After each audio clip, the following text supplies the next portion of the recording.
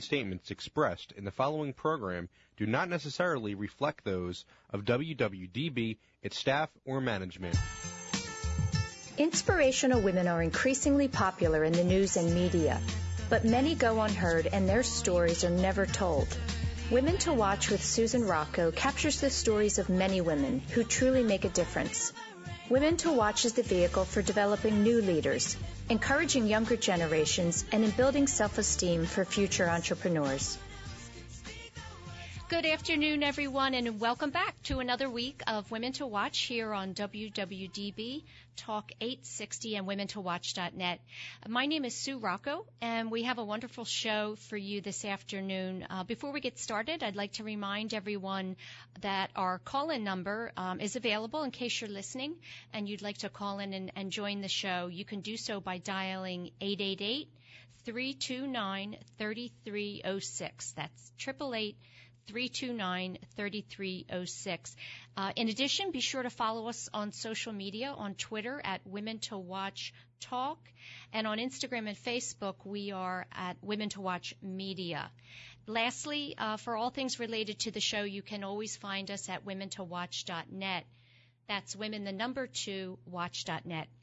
So first up today, we have our very own ongoing financial contributor, Kristen Hillsley. And Kristen is with the Foley Hillsley Group just outside of Philadelphia here with Baird Financial.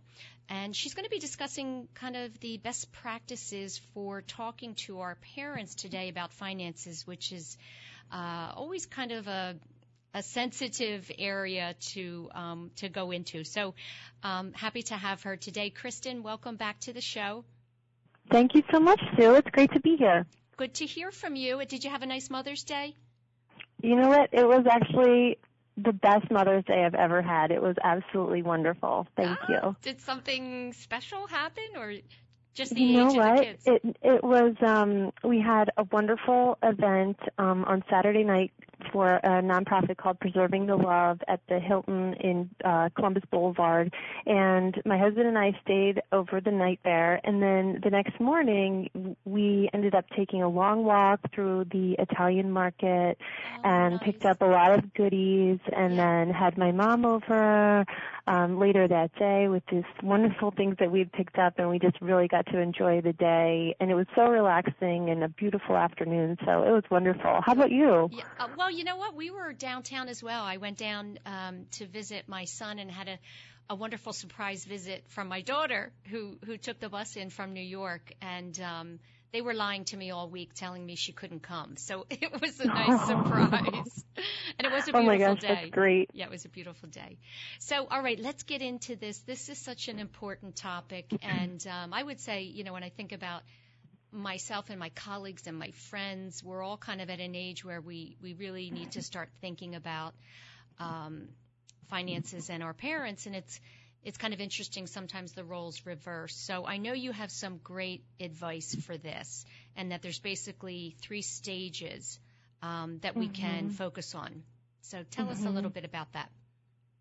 Well, when we're looking at talking to our parents about money, it's often an interesting dialogue, because it might be ground that you've never covered with your parents before. In some instances, families are very open in talking about money. In some instances, the exact opposite is true. And so the first thing that we suggest is to try and start early if you can.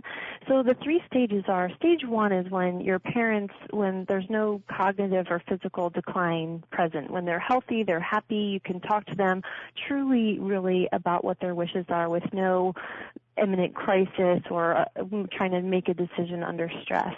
The second stage is, you know, what do we do? How do we talk to our parents when they are starting to show signs that they need more help? Because that can be a little bit trickier. And then the last stage is when, you know, what do we do when they need full-time, round-the-clock care? But for stage 1, let's start there, where you're just starting the conversation. And really open and early communication is the best. As I said, it can be a difficult conversation. But one thing that you can do, one idea, is that you can take a personal approach by using yourself a little bit as a guinea pig. So, for example, you might say to your parents, well, Mom, Dad, I'm sitting down with my financial advisor or estate planner next month, and we'd really appreciate learning more about how you address some of these issues. And then just pause, and that's a great thing to do. Just pause and let them talk, and you'll be able to gauge from that moment, whether they're comfortable or maybe you need to back off and try again. And then for families that are a little bit more open, you can start by asking them just some simple questions about, hey, Mom, Dad, are you going to be here? Are you going to want to stay in your family home forever? Or, some parents just want to get out. They want everything on one floor. They want to go to a 55 and older community where they have people that they can, relate to and activities and amenities and things like that. So you want to know whether they want to stay in the family home or move on. And then you also need to ask the question, well, what if you do need help? What if you can't, get dressed on your own, or you need help with meal preparations? Do you want to stay in the home? Do you want to go live with a sibling? Would you ever consider a nursing home or an assisted living facility? Another really important question that you want to try and ask is if they have long-term care insurance, because trust me, I have seen retirement plans just blow up if there is some kind of catastrophic health issue and you need assisted living, and it's very, very expensive. So that's an important thing. And then you would just want to try and understand if they have a will or if they have an estate plan or who's their power of attorney, because all of these things, if you find out in crisis, can be very damaging to families because everybody wants the best for Mom and Dad. But it's easiest to deliver that when you know from Mom and Dad what the best thing is. Yeah, it's so interesting because it's really a subject that it's so important and it's kind of the inevitable for all of us, right? But yet it's so very difficult to talk about sometimes. And I think that phase one that you mentioned is probably the most important because it's finding the information that you need as a child to really be prepared and ready for anything that happens. Those questions about their long-term insurance and how they've managed investments and, do they even have a will or an estate plan? Are there any other questions that are key to asking that will help just kind of open up the dialogue so that it's not uncomfortable that you have found? Well, I don't know how comfortable or not comfortable it might be, but there's two things that I would suggest. One is if they're open to it, it is wonderful for you to identify who their advisors are and to maybe even meet with their advisors with them. So who is their financial advisor? Who is their estate planning attorney or their banker or their accountant? And if you can meet with those people, you're developing a level of trust with their advisors, and, the advisors are developing a level of trust with you because it goes both ways. So we try and meet with our adult children of our clients because, it's so important to protect our clients because it is their money, but we want to make sure that everything is going according to plan. And it's really good to establish that kind of a relationship early on if you can. The other thing that we advise people to do is to try and get a sense of your parents' full financial picture. Now, if they're open to the communication, you don't have to use ours, but there's lots of them out there, but we have a personal information guide, which you can access on our website, which is fhbaird, BAIRD.com. But it's a personal information guide, and it's a comprehensive inventory of things like where their investment accounts are, where their mortgage is held or any other debt, what insurance policies they have. You may even want to go as far as to finding the account numbers and their online passwords, and it may seem overwhelming and intrusive now, but if your parents aren't really comfortable sharing all of that, at least have them fill out this guide or something like it and tell you where it is, so that God forbid something is going to happen, you would be able to find it. And again, it's all, in the end, it's all about making sure their wishes are carried out. Right. That's exactly right. That's all great information and a great starting point for a lot of our listeners, Kristen. I appreciate it. Can you give out your contact information real quick in case someone's listening and wants to be in touch with you? Sure, absolutely. You can always visit our website, which again is FH for Foley Hillsley Baird, BAIRD.com. So it's FHBaird.com. Or you can always call us at 610-238-6636. And we have a great white paper on our website called Talking to Your Parents About Their Finances, which goes into a lot more depth about those later stages in life as well, where things can get a little trickier. Yeah, so, terrific. And we'll be sure to share that via our social media. Thank you, Sue. Okay. Thank you, Kristen. Have a great week. You too. Take care. Take care. Bye-bye. Bye-bye.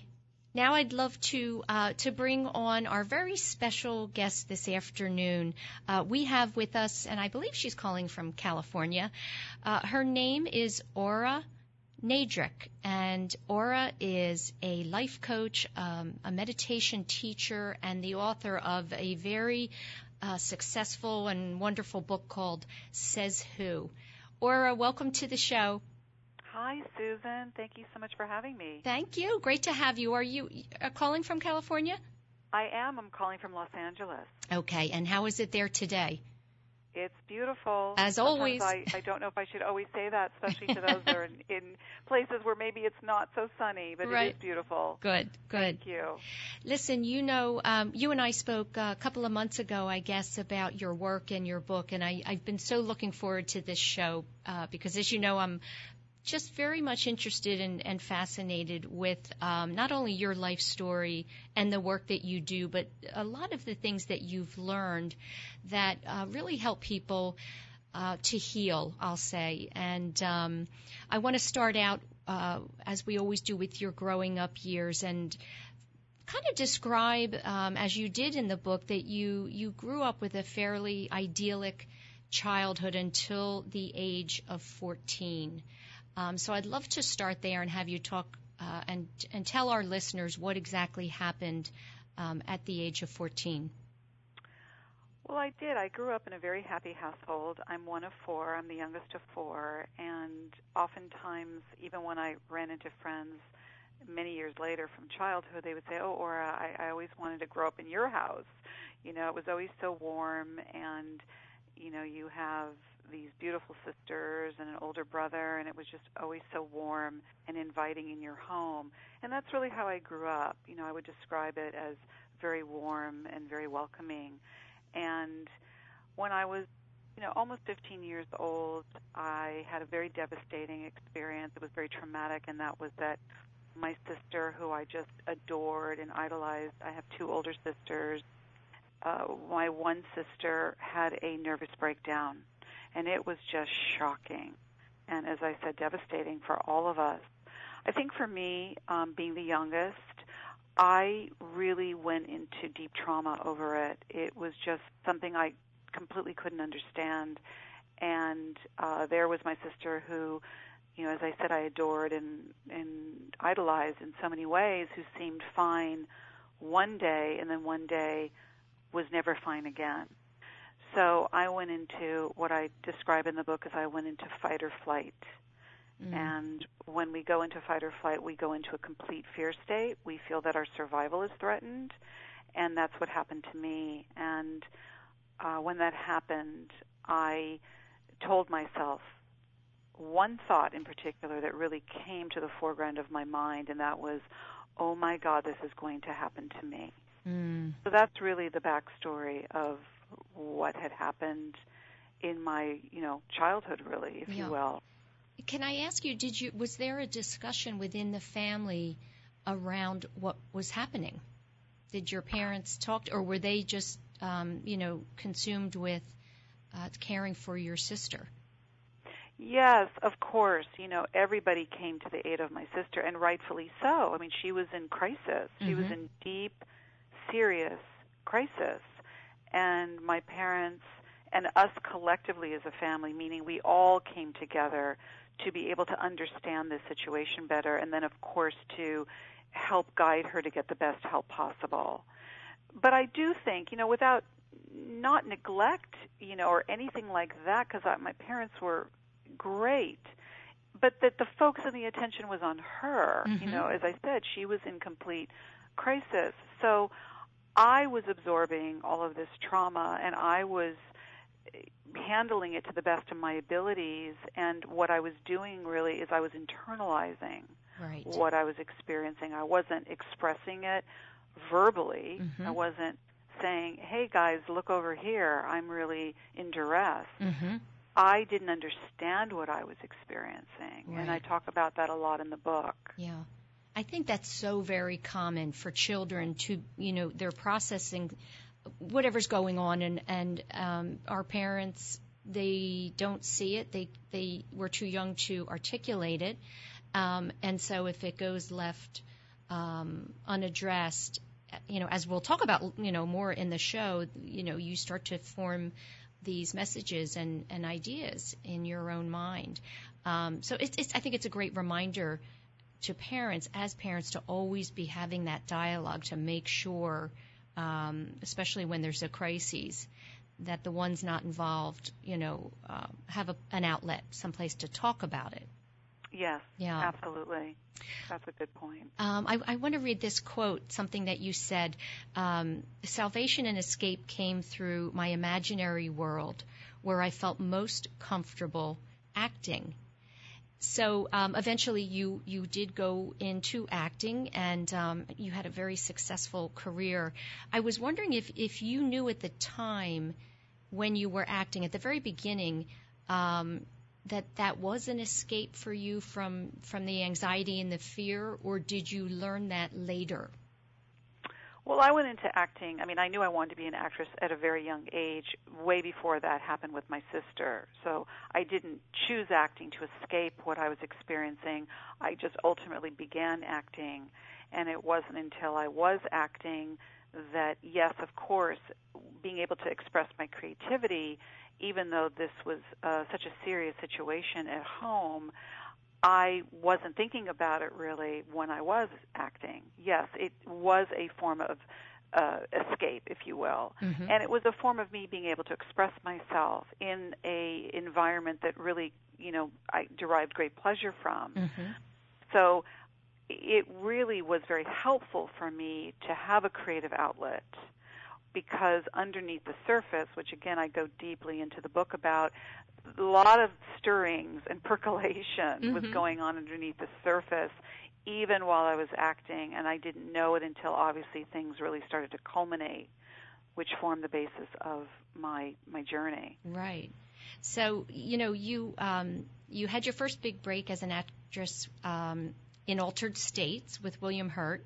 And as you described, really kind of launched you into the, Hollywood social scene. And we all, any of us who are not in that, picture that in our mind, what kind of is taking place there. And interestingly, though, as the fame began to grow for you, rather than really celebrating that and feeling the joy, that is when you started to, this anxiety and fear manifested itself. When people, fans were writing to you and reaching out to you.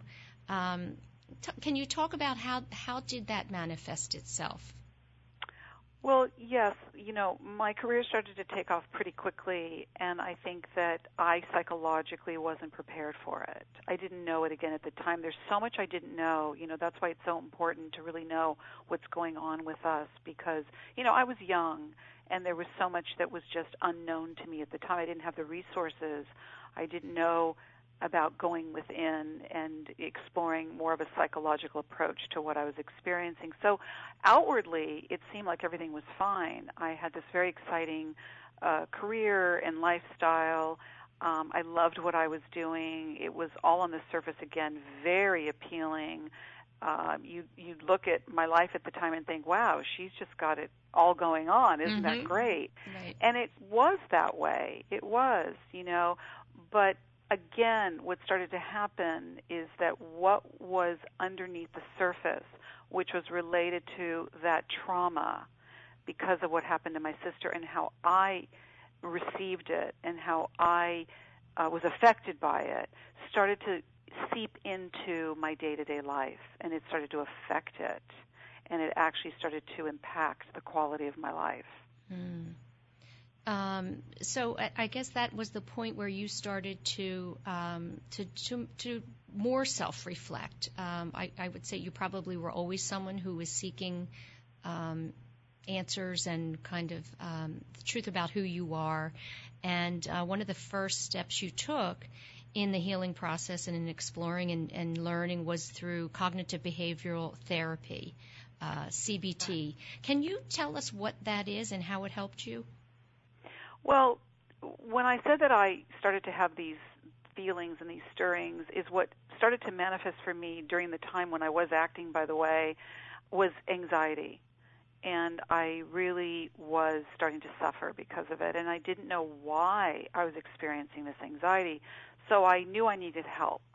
And I, yes, as somebody who was a seeker and wanted to know more about who I am, my sister's illness really even pushed me farther out into now I had a need to know, and so what I reached out for with cognitive behavioral therapy, CBT, was that when it was presented to me that I knew I, could benefit from help and maybe CBT would be the answer, was that it was a way to be able to connect what was behind my thoughts.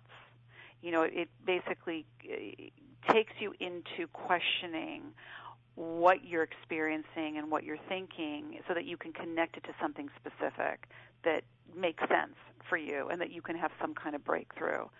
And it was really wonderful to learn that, but at the time it was almost like a little bit wasted on me timing-wise because I didn't know what the thought was. It's very valuable when you really have a thought that's just got such a grip and such a hold on you.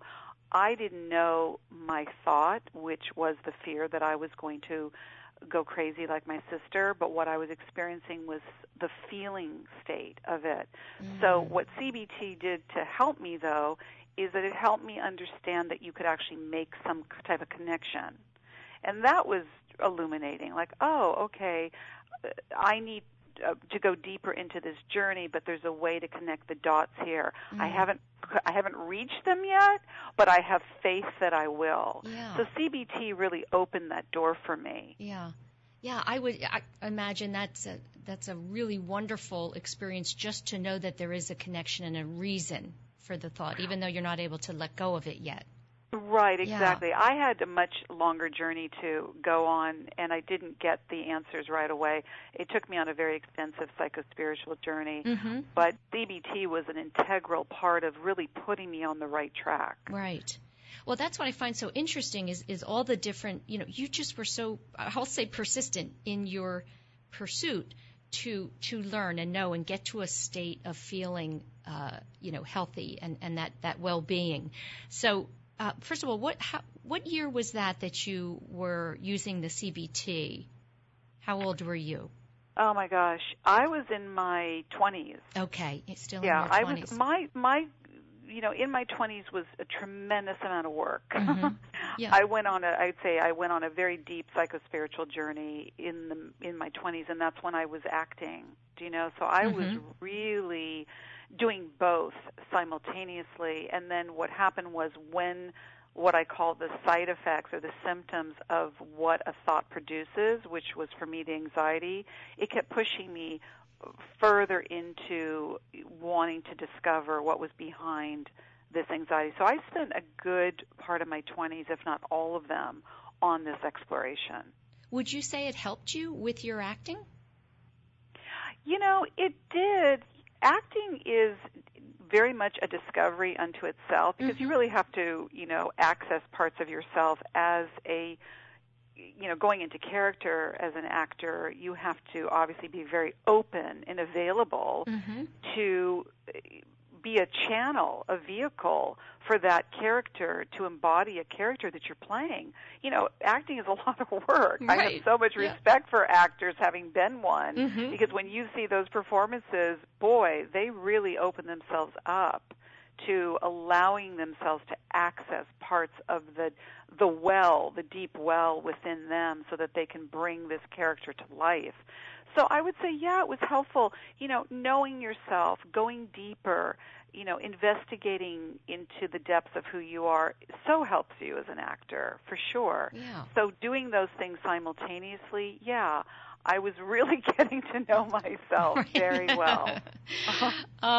Well, so then you studied Buddhism.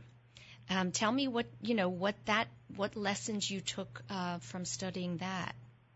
Well, Buddhism was really it really resonated for me, because it, in its most simple form, is that life has suffering.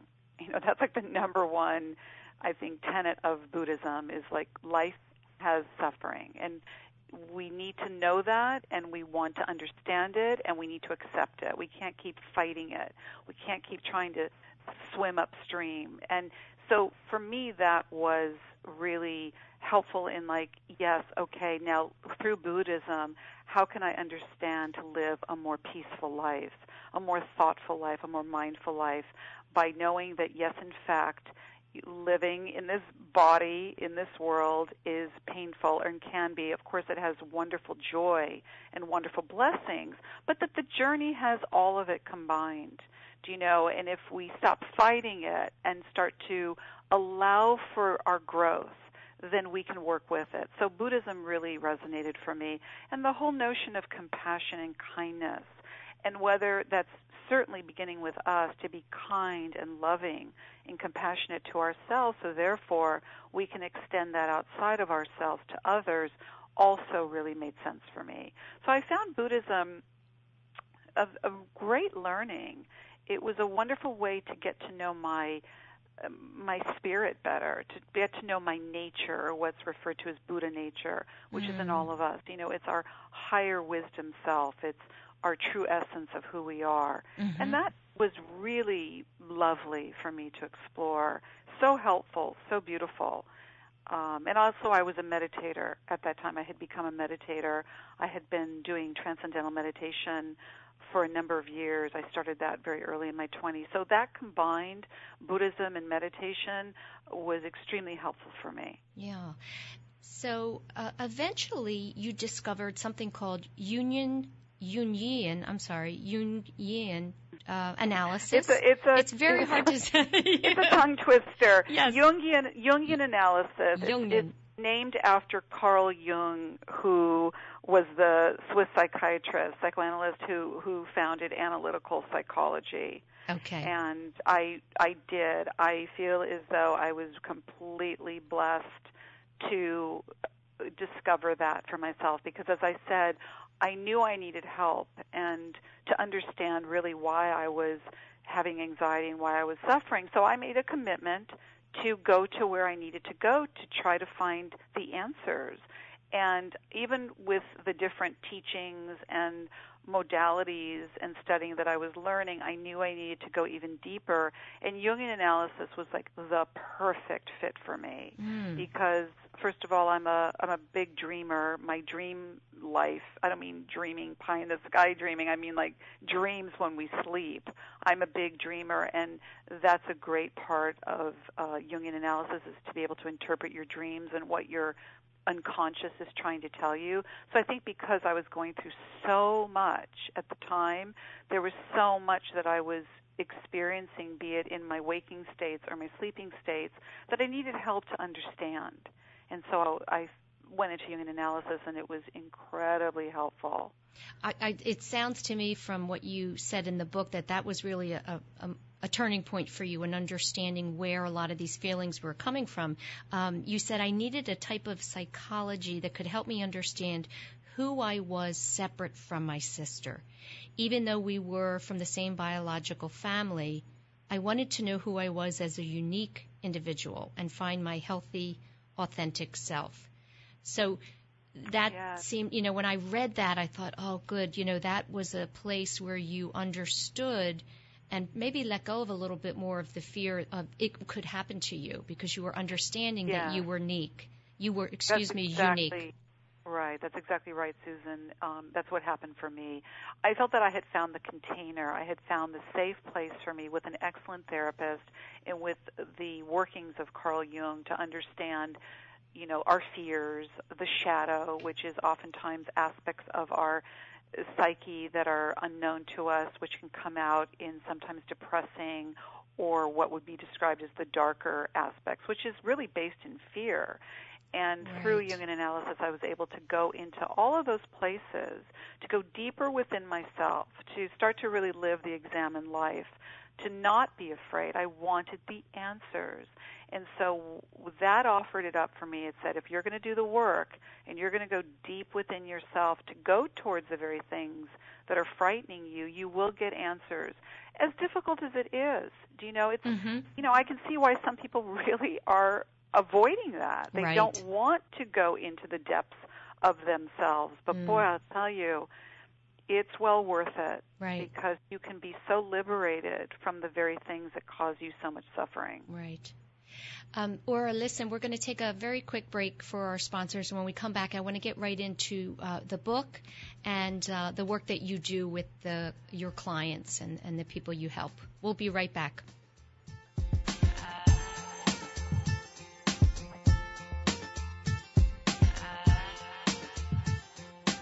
This is Kristen Hillsley, financial advisor of the Foley Hillsley Group, with a big announcement. Last fall, I hosted a women's lifestyle conference to help the women who do it all take control of their finances. Now I'm excited to announce a new partnership with Women to Watch Media to help show women how to own their financial future. We'll have newsletter articles, blog posts, announcements of live events, and a lot more. All available at womentowatch.net and our own website, FoleyHillsleyGroup.com. I'm thrilled about this new partnership, and I look forward to being your resource for all things financial. Stay tuned to learn more or visit our website at FoleyHillsleyGroup.com. The Foley Hillsley Group is affiliated with Robert W. Baird & Company, member SIPC. Log on to FoleyHillsleyGroup.com to learn more. That's FoleyHillsley Group.com. Or call 610-238-6636. There are 365 days to schedule a mammogram. Today is as good as any. Holy Redeemer Breast Care makes it easy. We offer the latest technology like 3D mammography and automated breast ultrasound that help find cancers in dense breast tissue. Plus, our same-day readings mean same-day peace of mind. Make today the day you schedule a mammogram. It's easy to request an appointment online at holyredeemer.com/mammogram. Since 1858, Mount St. Joseph Academy has been educating girls to be leaders, founders, and independent thinkers. Students are taught to be collaborative, courageous, compassionate, confident, and spiritual. In this student-centered environment, the young women are transformed by recognizing their own potential and are encouraged to use it to make a difference in the world. To learn more about Mount St. Joseph Academy, go to www.msjacad.org or call 215-233-3177. That's msjacad.org or 215-233-3177. I'm pleased to announce the opening of the region's newest, most innovative gynecology practice in the Philadelphia area, Montgomery Gynecology. Led by Dr. Hema Janogada in a welcoming boutique-style setting, she and her team are committed to providing the highest standard of cutting-edge care without losing the personal touch that is so very important in today's world. With a particular interest in minimally invasive surgical options, Dr. Hema completed advanced training in robotic surgery and is one of only 2 surgeons in Montgomery County who performs this highly specialized single-site robotic surgery. For more information on the opening of this exciting new practice in the convenient Plymouth Meeting location, go to www.montgomerygyn.com or call 215-444-3411. That's MontgomeryGYN.com or call 215-444-3411 to make an appointment today.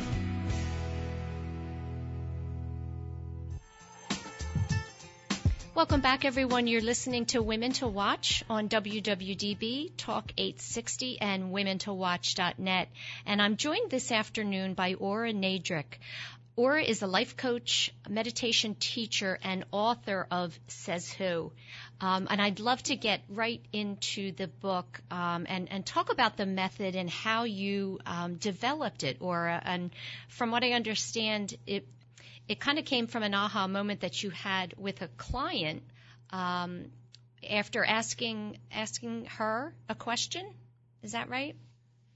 Happened. I was with a life coaching client, and she was starting a new business, very creative woman, and she came to me to talk about what I thought was, just starting this business and some of her thoughts and concerns. And when we were in session together, she said, or I have this thought, and sometimes it comes up and it just really just scares the life out of me.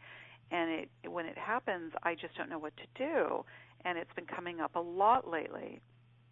And I said, okay, do you want to talk about it? What is it?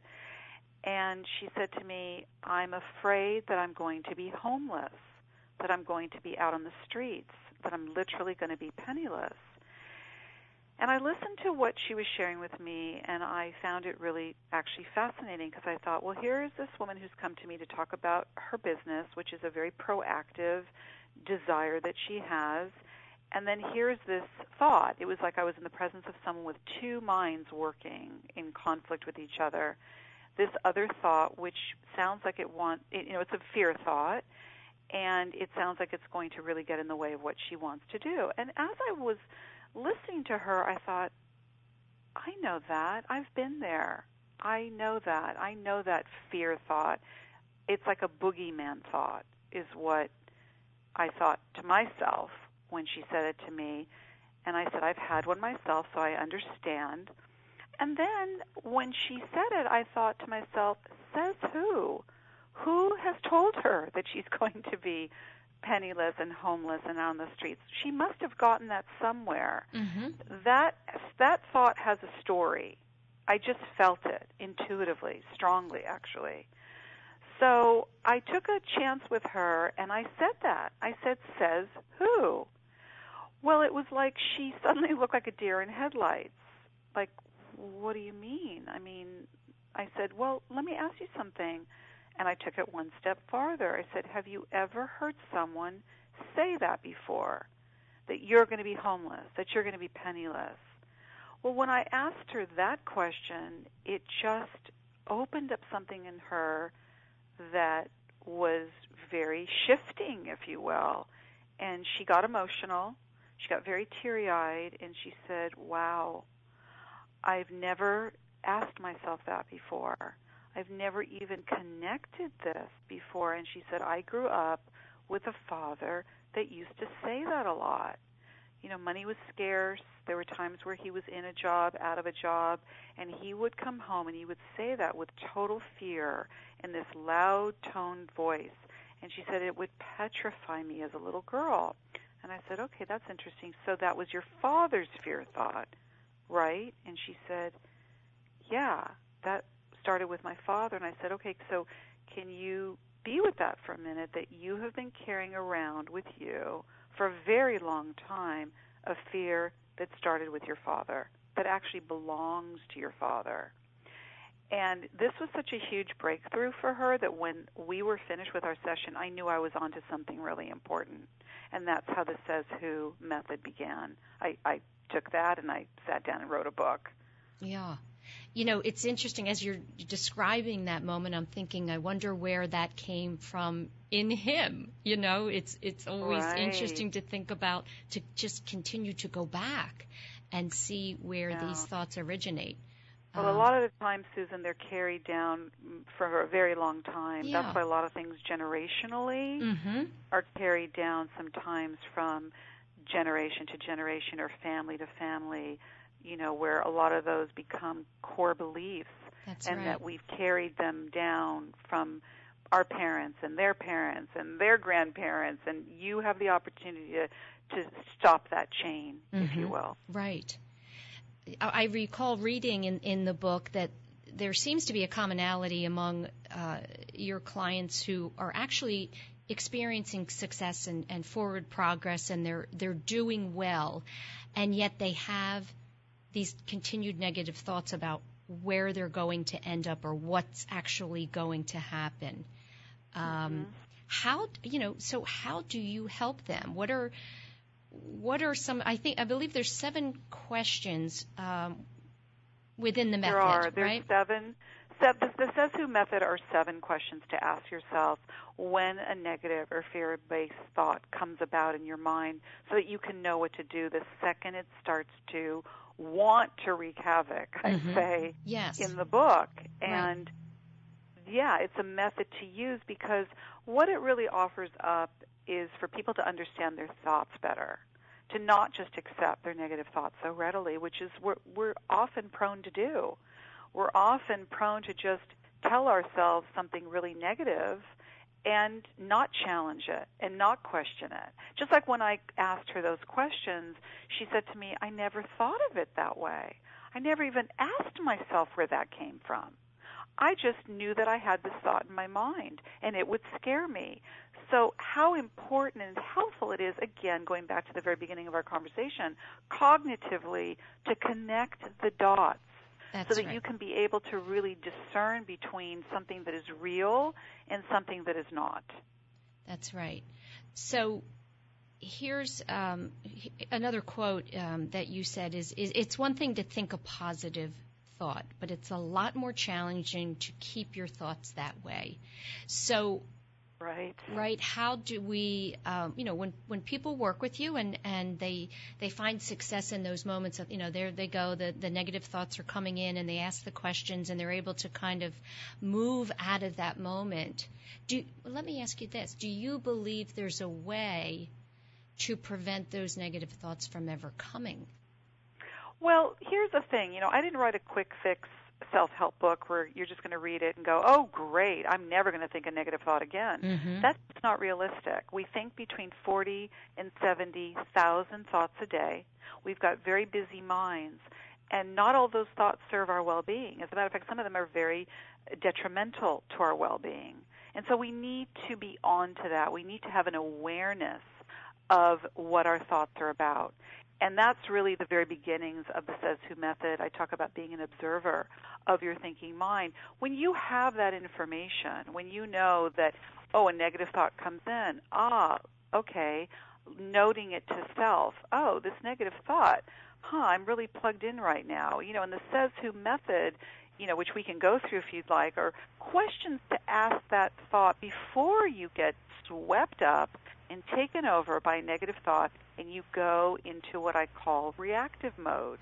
Because we're so quick to, accept the thought, and we're so quick to react to the thought, and not at all aware of the fact that we can change that thought and transform it into something that is going to not have a negative effect on us, but a positive effect on us.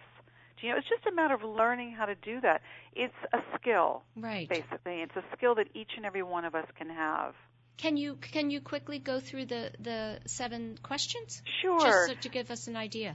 Yes, of course. Well, again, Susan, beginning with being the observer, and what that really means is that it's as if you're the witness of yourself, that like there's another Susan standing next to you watching Susan, or another Ora standing next to me watching Ora, that if I suddenly got into very reactive mode, the observer would go, oh, you're really plugged in right now, or look at her, she's really upset. So try and be the observer when you are working with your thoughts. And I say begin with the very first question, says who. That's a very important question to ask yourself, because what that means is that you're willing to own that thought. Oftentimes we want to push a thought away. We want to set it aside. We want to deflect it. We want to bury it. We want to deny it. We want to pretend that we're not having it. I say bring it on. Right. I do something even called the Says Who meditation, where I encourage you to bring a thought forward so that you can do the method with it. Says who, first question, who is saying this thought in my mind? I am. I am owning this thought. I'm telling myself I'm not good enough, I'm not this enough, I'm not that enough. I'm ready to really own it and to work with it. Second question is, which is what I ended up asking my client, have I heard someone say this thought before? So important, because so many of the negative thoughts began very long ago, oftentimes in childhood, said by a parent, an authority figure, a teacher, the bully on the schoolyard. We were young, something was said to us, we didn't feel that we were okay or good enough, we took it in, we stored it, and it became a belief about ourselves. And I work with so many clients that share with me kind of what she did, a thought or an opinion or belief that they have about themselves that's either really negative or really frightening, and it started long ago with someone else. Very important to identify that it might not even have started with you. Third question, one of my favorites, very straightforward, very no-brainer. These questions sound very simple, which they are, but they really hold deep, meaning when you get to the bottom of them. Do I like this thought? Really, what is it about your negative thought that you like? I mean, can you really answer that and say, hey, you know what I like about my negative thought? That it makes me feel bad. It makes me feel really crummy, or makes me feel really low self-esteem. So when you ask these questions, they're very logical, and they really shine a light on how illogical some of the thoughts that we tell ourselves are. The fourth question, again, very straightforward. Does this thought make me feel better? What is it about your negative thought that makes you feel better? How does it make you feel better? Does it put you in a good mood? Does it make you come off as a, happy-go-lucky, cheerful person? Does it create good energy that people want to be around you? What is it that, that you can really say about it that in fact makes you feel better? I think negative thoughts make us feel not so good, and positive thoughts make us feel better. Do you, I'm just curious if you find working with people that their inability to let them go sometimes is just because they're comfortable with it. It's been a part of them. They're used to it. Absolutely. Yeah. Of course. We can hold on to many things, many thoughts, many bad habits. A negative thought can have as much of a detrimental effect on you for different reasons as smoking. There are things that we put in and keep into ourselves that are not healthy for us. So yeah, those are habits sometimes to, it can be perceived as difficult to break. But if you're really on board to change, which if you're picking up my book and you're even going to ask yourself that very first question, says who, you're ready. You're ready to change it up. Yes. You might not have all the answers right away, but what I say about the Says Who method is if you commit to it, it will commit to you. Your thinking will change. You will find a real transformation happen with your thinking process, and it's great. Yeah. So what's question number 5? Question number 5, does this thought work for me? Again, how is your negative thought working for you? Is it helping your relationship? Is it helping you get your work done better? Is it helping your relationship with your partner or your children? How is that negative thought working for you? You're pretty hard put to answer these questions, and it's very revealing, really, how much we accept and how little we get from it ultimately. Right. Do you know? And the 6th question, am I in control of this thought? Well, so many people will say to me, Ora, I feel so taken over by a negative thought that I feel like I'm absolutely not in control of it. And that is how we feel. But the truth is, we are creating these thoughts.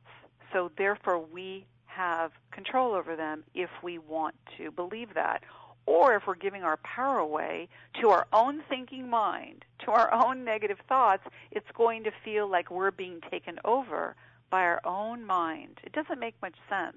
I say there's not some little person crawling inside your head telling you what to think. Right. Yes, right. Right. Matter. So it's taking your power back from the power that you've given to your mind. It's like separating yourself from your own thinking ability. Mm-hmm. Again, to me, it's very illogical, and I want people to understand the logic in this. The final question, the seventh question, do I want to keep this thought or let it go? I say to people that when you've identified that negative thought and maybe perhaps discovered that it really doesn't belong to you, you really recognize that you don't like that thought. It doesn't make you feel better. There's nothing about it that works for you. You're sick and tired of feeling like it's controlling you. By the time you get to that seventh question, do I want to keep this thought or let it go? I think you're going to answer it with a pretty definitive yes. Mm-hmm. Yes, I am ready to let this thought go. Yeah. It makes so much sense that, and I love the fact that you said they're kind of, questions that seem very much common sense questions to ask, but they force you to look at your thoughts a different way, and they kind of lead you to where ultimately we all want to let go of the negative messaging and thoughts. So right. Yeah. And also to know what to do when it comes up, because I want people to know that negative thoughts will keep coming up. That's but right. You can know what to do, how to circumvent them, yeah. and how to transform them instead of an I can't and I'll never and I'm not good at. Mm-hmm. To switch it out to yes I can, yes I will become better at this. I am worthy. You switch it out so that your positive thoughts are what become the affirmations that you carry with you out into your day. Right. I'm curious. I know you don't work specifically with women, and I was wondering if you find that women are more likely to go on these self-discovery journeys than men. Well, I work with both men and women. I had a women's group for several years, which was just so wonderful, and I'm thinking about maybe doing it again. Of course, we can say, yes, women are easily or more connected to their emotions and to what they're feeling, and therefore they can, be more comfortable with exploring it or going in there deeper. I believe men are too, but I think that men don't immediately go to that place in the way women do. I mean, I think men can compartmentalize in ways that maybe we might not do so easily, and maybe that's just a good thing. Men can maybe get their work done, and if something is upsetting them, they can, maybe not deal with it in the same way or with such emotional intensity that we have. But what I'm finding, especially as a mindfulness teacher, that more and more men are wanting to connect or wanting to go to a place within themselves that they can access more readily, that helps them grow and evolve as men. Yes. And is much needed as anybody else. Well, yes, I'm glad to hear that. I just think culturally they have felt they don't have permission to do that. Maybe I'll say it like that. So, right. I think that's, yes, I do agree with you on that. And I think, again, because of the mindfulness meditation and more men are really comfortable going to meditation. And, with meditation, you are with your thoughts, and thoughts create feelings, create behavior, create reality. It's a scary place. Yeah, right. It's a scary place, and I think that it's how you present it. I think there's that. Remember that thing about how women, well, how are you feeling, or what do you feel about that? Something that maybe women would be inclined to ask men, and they can look at women like, what are you talking about? I have no feelings. I don't even know what that means.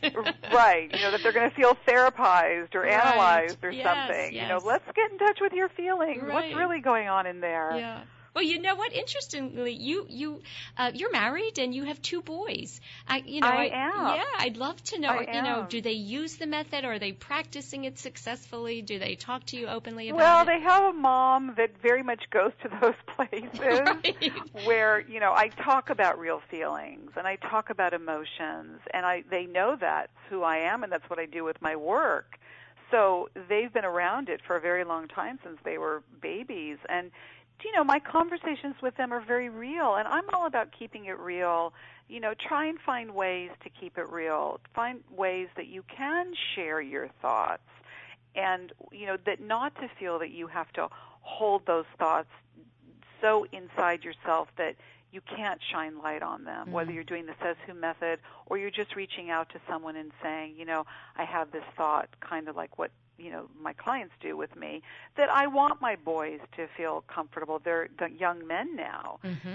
That it's okay to go in there and talk about what you're experiencing and what you're feeling.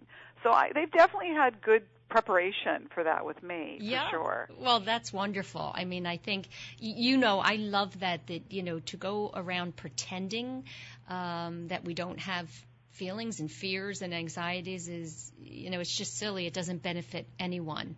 No, it doesn't. You've had an opportunity to meet some very interesting and wonderful spiritual leaders, including the Dalai Lama. Is there something the ones that you have met, was there something in common, something that they all shared, perhaps kind of, a sense of calm or peace? Yes. I mean, obviously it was such an honor to meet the Dalai Lama. He's an extraordinary human being, and the work that he does and what he, shares with the world is a gift to all of us. Here's a man with his people, that have suffered tremendously, experiencing displacement, and listening to him and his laughter and his wisdom, and really helping you understand that you can transcend the very things that cause you tremendous suffering. I mean, I created this method which I hope help people transcend. All of the people that I have had the good fortune of meeting, or even all the people that I've read their books, or even Jungian analysis, has helped me understand myself better and to know that, yes, life has its difficulties, and it is a journey for sure, and there's going to be bumpy roads and there's going to be suffering. But when you really commit to the journey in a way that is open and allow yourself to come to know yourself better and not live in fear, you will open yourself up like a lotus flower. You will keep opening and opening and opening and learn how to handle the difficulties better, even the suffering, and have a deeper understanding of what this life is about, and that it's a gift for all of us. That's such a wonderful point, that I think, we'll always be learning, and we should always be opening to learning. And so to read, first of all, I loved your book, and it, I had a lot of aha moments myself while reading it. And but it's not like it will fix something and you will be permanently, walking around happy. But when things happen out of our control, we have better tools then to work through it, right? Yeah. We do. Yes, exactly. There are tools, there are methods, there are skill sets to put into place so that you don't feel so alone in your process. Right. We're at the end of the show. I thank you so much for joining me this afternoon. I really enjoyed it. And thank you so much for having me, Susan. Yeah, we'll be sharing your book and your contact information with our audience. Thank you again. Thank you. That's it, everyone, for another week of Women to Watch. Have a great week.